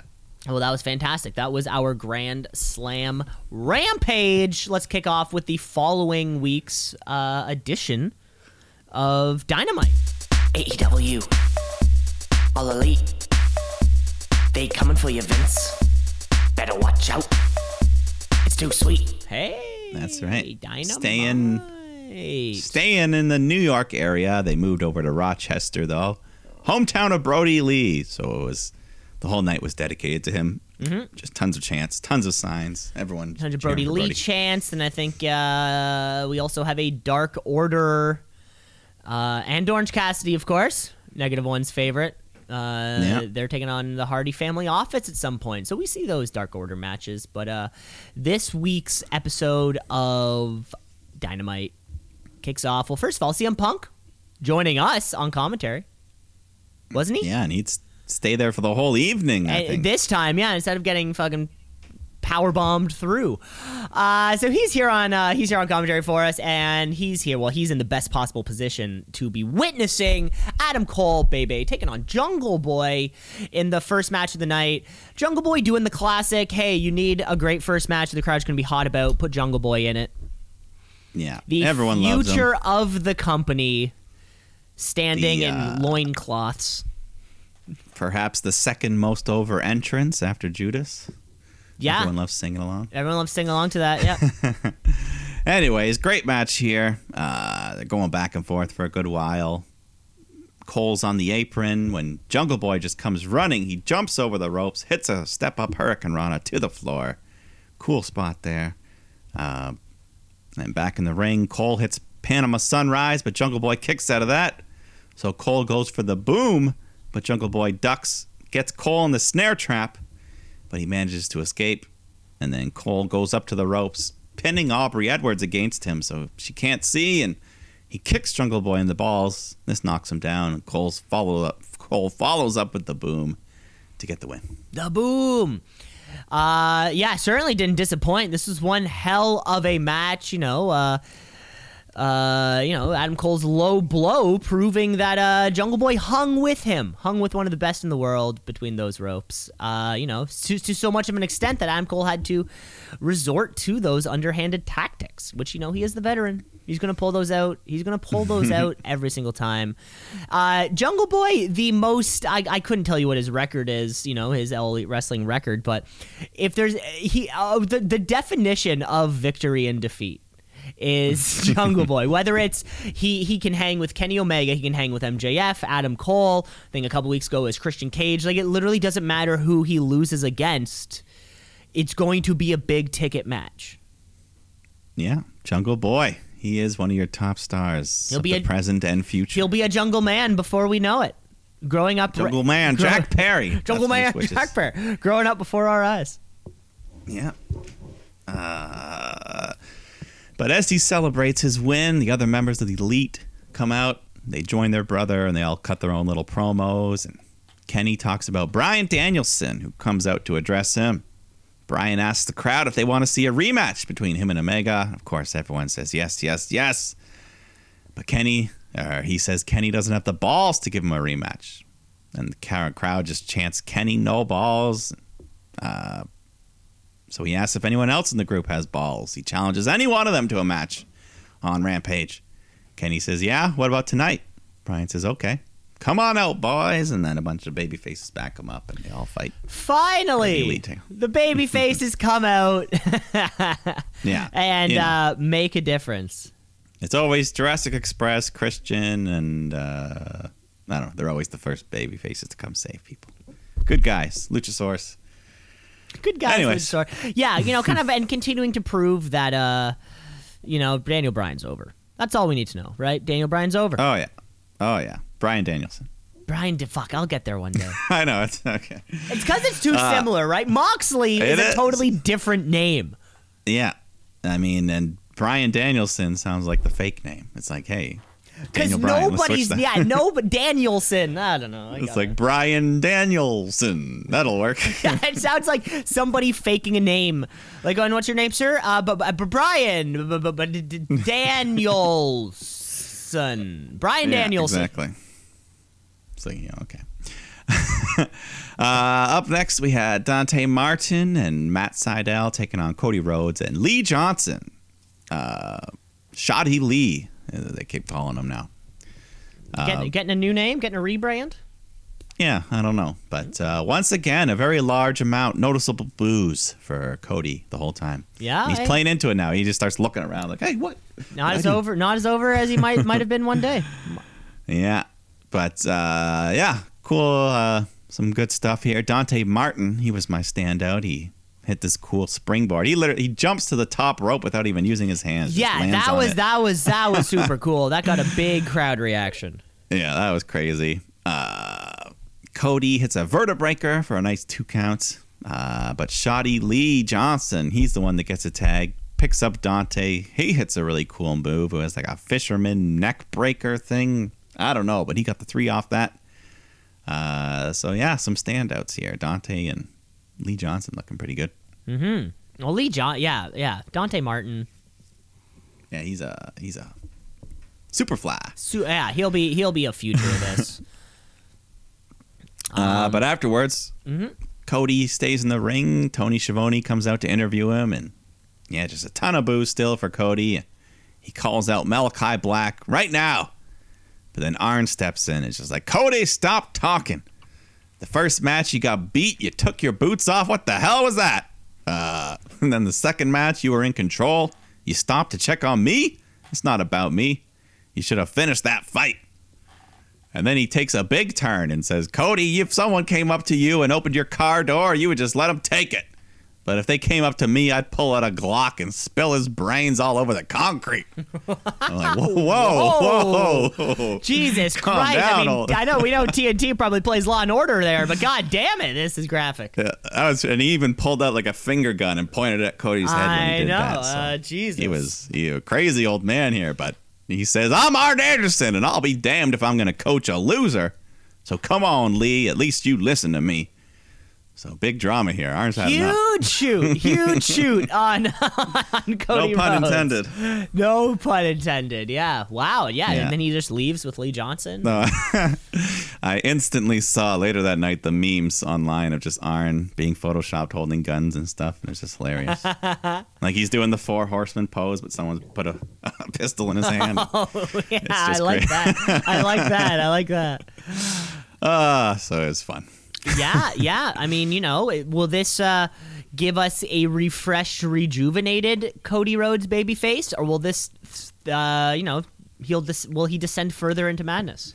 He's already wearing the Homelander gear. Like, I mean, we're so we've been saying close it for a year now. He can just do a Homelander character, and we would all be like, yeah, fuck you. It would be great. Yeah, the turn has to come. It has to come. It has to be a big moment. Got to be a big one too. Yeah, he hits Arn Anderson with the crossroads. I don't know. Anyways, Jon Moxley, Eddie Kingston, and Darby Allin take on the Bear Country and Anthony Green. Yeah. Weird. So, yeah. What was even weirder to me, though, is Eddie Kingston wrestling in this. He's just wearing a generic AEW logo shirt. Just a logo shirt. That's that's weird. Right? I don't get it. Maybe he didn't have his gear? I don't know how it all works back there. You think somebody could just go to the merch table and like, shit, Eddie Kingston needs one of his shirts. Go to the merch table and grab one. Maybe he forgot. I honestly have no idea. This was like the Survivor Series special. You wear your brand. But the match itself was okay. Nothing too special here. Mox and Eddie hit the Violent Crown on Anthony Green to get the 3 count. And then afterwards, Sting steps in to hit him with a Scorpion Death Drop just to pop the crowd. We need to find something else for all 3 of these guys to do. Because this is now, it's been a few weeks now, probably since August, that we've just had, these 3 guys teaming up against 3 other guys. And I think all 3 of these performers are worthy enough of their own things to do. Yeah, they're all just kind of floating around here. Yeah. We'll see. Yeah, I don't know. The Hardy family office come out. Matt cuts a promo, insults the crowd. But Orange Cassidy interrupts, and he's got the Dark Order with him, including Brody Jr. So everyone pops for the Dark Order, and we get a huge 16-man tag match. Every member of the Dark Order and Orange Cassidy versus every member of the Hardy family office. Just too many to count. Oh, yeah, I can't name them all. It has me wondering. I wonder what the weight limit is on a wrestling ring. I feel like Big Show and Kane are enough to break it. So, yeah. Anyways, fun match. Tons of Brody chants throughout. Everyone, but the Dark Order is still disagreeing with each other. But yeah, can't keep up. Too many bodies here. Everyone's tagging in and out. Orange Cassidy goes for an orange punch. Evans ducks. Eventually, all 16 guys just jump in the ring at once. Evil Uno goes to walk away from the match. He's pissed off. But then -1 comes out with his mother, Amanda Huber. And he just whips the paper at Uno's face like his father used to do. Amanda says, "What are you doing? Get back in there. Win this for Brody." So they get back in the ring, and then there's this cool spot where Alex Reynolds, he gets power bombed over the top rope and does like a moonsault midair to land on the guy. That was to land into it. Yeah. So the baby faces go on a roll. They all hit their finishers in a row, ending with the fatality to get the 3 count. So Brody Jr. runs in to celebrate. We all have a big group hug. We lift him up on our shoulders. Nice tribute. Good time. Great little moment. Yeah, of course, we're gonna get the Brody Lee tribute, everything that it's supposed to be. Hypes us up for that hair versus hair match that we're gonna get. Yeah. And then afterwards, there was a quick backstage promo from Lio Rush, who is once again all elite. I have no clue what's going on in this guy's career. He's like, he retires and then he comes back, and then he was weird. Then he retires again, and then he pops at fucking Double or Nothing or whatever it was, and then he retired again. Yeah, it's really weird. I don't know what his deal is, but he's here. So yeah, he's here at least this time. Dan Lambert comes out. He'll still hate the guy. Cuts a promo. They actually got the what treatment here, which you very rarely see in AEW. Yeah, we haven't. Yeah, we don't see that much. This crowd was a little weird. They were doing the what? They were also chanting CM Punk a lot throughout the show when he wasn't even wrestling. And he's in the company, you know? The whole point is that we want him back, but... Yeah, it was weird. But then we get Penelope Ford and the Bunny taking on Ty Conti and Anna Jay. Or Tay J, even though it's pronounced Ty, but the screen says Tay J. Doesn't matter. A rare women's tag match on Dynamite. But Anna and Ty, they had some nice matching pink gear. Looking good. They're permanently together, I guess. Yeah, looks like. Yeah, chemistry forming. So anyways, match was okay. Anna eventually hits a big kick in this Queen Slayer submission, and Penelope Ford passes out. For the win. For the win. I think -1 came down at the end, too. They do the little thing. Yeah, another celebration. Another little celebration. And like we said after that Rampage, this was going to be a tag match, baby. Fun, energetic, if nothing else. There's a wealth of women's talent now, I think, in AEW. And a limited number of spots in the title picture. As it becomes more apparent that maybe a second title or a set of tag titles might seem appropriate. Yeah, well, we've heard those rumors of this TBS title to be introduced, which I think is supposed to be the secondary women's title. Yeah, I think we need a tag title, a women's tag title, and a junior heavyweight title. I think that's Eventually what we need. we'll I think get we need them two. all, I think we need two more. Yeah. Slowly introduce them. Of course, slow and steady, baby. But yeah, when we move over to TBS, that could be the time to do it. Yeah, why not? MJF comes out to cut a promo, talks about the young men that will carry this company for decades, the 4 pillars, if you will. Of course, you got Jungle Boy. We always mention him. He beat him already. And then you got Sammy Guevara. Beat him as well. Darby Allin, whatever. And then the strongest pillar, the youngest athlete to ever main event an AEW pay-per-view, the 2-time Diamond Ring champion, Maxwell Jacob Friedman. Says, without me, this company ain't shit. And he even speaks directly to Tony Khan for a little bit. He wants a shot at that title. He doesn't, And if he doesn't get it, he's got other options. He's got a friend named Bruce Pritchard. So they're name dropping a WWE executive right on. Wow, Bruce. Wow. Bruce Pritchard. Quick shout out. Bruce hasn't gotten a shout out in years. Then Darby Allin interrupts. MJF calls him a school shooter mime on a skateboard. Two shooter references in one show. Yeah, in one show. And Darby, he gives his rebuttal, but what's up against MJF? Darby is noticeable. He's not the best talker. Great wrestler, but his promos aren't that much. But MJF calls out Darby for being straight edge because when he was a kid, his sloppy alcoholic uncle drove drunk with him in the car, got in an accident, killed himself. MJF says it was a tragedy because the wrong man died. And the crowd just chants asshole at MJF. Darby just says, "You won't break me mentally, keep talking." MJF leaves. Yeah, well, this is it. Like we were saying with Jungle Boy before, this is we're getting a feud between two of the futures. These two guys are the future, right? Two of the pillars, as he said. Two of the 4 pillars. These two, Jungle Boy. Yeah. Who's the 4th?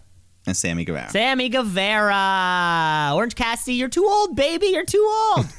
He's Get out of here, OC. Yeah. Yeah. He is older than I thought. You know, and Orange we had MJF Jungle Boy like 2 Double or Nothings ago, and now, you know, MJF Darby, and then eventually we need Sammy MJF, and then we're all complete. Remember, no, we got Sammy MJF like a month ago. Yeah, on TV. Yeah, remember when Sammy did like that crazy amazing. flip out and then just smacked into the crowd. Yeah, smacked MJF. Another fantastic promo for our Tweet of the Week champion. Then we go to the main event. We've got Miro defending his TNT championship against Sammy Guevara. The biggest challenge yet of Miro's reign. But, you know, early on he's in control, just muscling Sammy all around the ring. But Sammy's got the quickness. He throws Miro into the ring post, into the steel steps. Back in the ring, Miro regains control. He hits the ropes, but then Sammy counters with a sweet Spanish fly, very smooth on a big man like Miro. Then, just hits a big corkscrew dive. Back in the ring, goes for a GTH, but Miro escapes, hits the Machka kick for a big 2 count. So Miro's pissed off now. He starts ripping off the turnbuckle pad, goes to rip off another one, but then Fuego del Sol runs out and stops him. So Miro hits him in the face. But then Sammy runs back, hits a big knee strike, which knocks Miro face first into the exposed turnbuckle. Then he hits a tornado DDT, followed by the GTH. But he's still not done as he climbs up to the top rope and hits a 630 splash to get the win. And the new TNT champion, Sammy Guevara. And new! Like we said, man, big confetti. Yeah. Confetti rains down. Everyone celebrates. And we've been saying this for a while. It's only a matter of time until the Sammy Guevara babyface train leaves the station. And guess what? Yeah. Choo choo, baby. Choo choo. Yeah. Big exciting win. I think almost immediately after. Well, it didn't happen on Dynamite, but he started cutting a promo, and then on social media, Bobby Fish challenged Sammy Guevara for the title, and he accepted. So we'll get that match on Dynamite next week. Bobby Fish, hey, no way. That's cool. That's all cool. Elite. We're just waiting for Kyle O'Reilly at this point, right? And I was going to say 2 down. And then Roddy. And then we have a new faction. And then yeah. And then we get Johnny Gargano over there, and then Kevin Owens, and then and then we just have a War Games match. We recreate everything. Yeah, we do Blood and Guts. Yeah. We can have a Blood and Guts match. Tommaso Ciampa comes over. Finn Balor. Who else? Sami Zayn. Yeah, that was fantastic. Congratulations, Sammy Guevara. Yeah, fantastic match on the big stage and the big crowd. Big moment. Big moment. Afterwards, he got the black version of the title backstage. Yes. Who knows if he'll change it? But yeah, the white leather is dead. Oh yeah, are they just allowed to change it whenever they want? Is that how that works? I mean, I guess we've had 4 different versions of it. A few different iterations. Well, there was the one where it was like JK, we couldn't get it for real. Silver and red. Yeah, and then there was the okay, here's the real version. Red and gold. And then there was the black and gold. Black and gold. That's 3.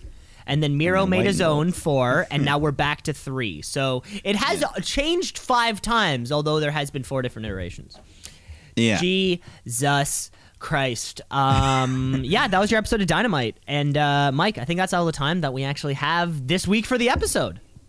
Yeah, there's a lot of stuff. There's always it's always this time of year, dude. Whenever we go to Saudi, there's fucking pay-per-view and this. And now we had an extra hour of Rampage, and Jesus Christ. Yeah, although I think for our sake, they cut out the normal October pay-per-view. Remember, they had Hell in a Cell back in June, so now it's just Saudi. Oh, no, it's just Saudi. Okay, thank God. Yeah. Thank God. Thank Christ. Then we'll go Survivor Series later. Don't say that in Saudi. You might get killed. You might get Arn Anderson. Well, let's finish off the show the way that we always do, which is by crowning a brand new. It's the Wrestler of the Week. It's the Wrestler of the Week. Wrestler of the Week. Of the Week. Of the Week. The Wrestler of the Week. Of the Week. Of the Week. Wrestler of the Week. Of the Week. Of the Week. Yeah. My wrestler of the week, Mike, I'm going to kick this one off here for you. It was pretty easy for me because over on WWE programming, I've been wanting to do one thing. You know, like sometimes you just want to, you'll be watching a character in a television show or in a movie, and you just want to reach your hand through the screen and just slap them. Like, hey, stop doing that. Stop doing that. And sometimes you wish, like, hey, you know, there could be someone over there that's like, God, just destroy that. Fix that. Do whatever. You're like, oh my God, it's so easy. If you've had pets, you've had dogs, a plush toy is very easy to rip up. And for weeks now, I've been thinking to myself, God, I just want to reach my hands to the fucking screen and just tear that thing to fucking shreds. And of course, my prayers were answered. My queen and wrestler of the week, Charlotte Flair, not only got the win, retaining her Raw Women's Championship, but did something that I've been wishing to do for weeks now: rip that fucking doll to pieces. I appreciate that. Thank you so much for everything you do for me, Charlotte. And you're my wrestler of the week. Well, I was going to give this award to someone else, but I think you just inspired me. Because that was a monumental moment. The death of a character. So let's always remember, let's give the Wrestler of the Week award to none other than Lilly. Whoa! For what could be her final appearance. I mean, it's one thing to get like written off TV, you know, when you lose a match, buried in chairs, whatever. You're one thing to get it's another thing to get ripped to shreds. And then your only option is to come back in a creepy, Chucky, sewn back together thing. Oh my God, that's what they're gonna do. Never mind. I just wrote it. I just wrote it in my head. And thanks for listening, folks. That's the Shoot Brothers episode. Rate, review, subscribe, because we're everywhere, baby. We're coming at you next week. A lot of wrestling action as we move forward to Saudi, and then full gear in November. That's right. Part 2 of the draft. A lot of moving parts going on. We'll see where everyone ends up. We'll see where everyone ends up. And thanks for listening, folks. Mike, you take care of yourself. Yes, until next time. Shoot.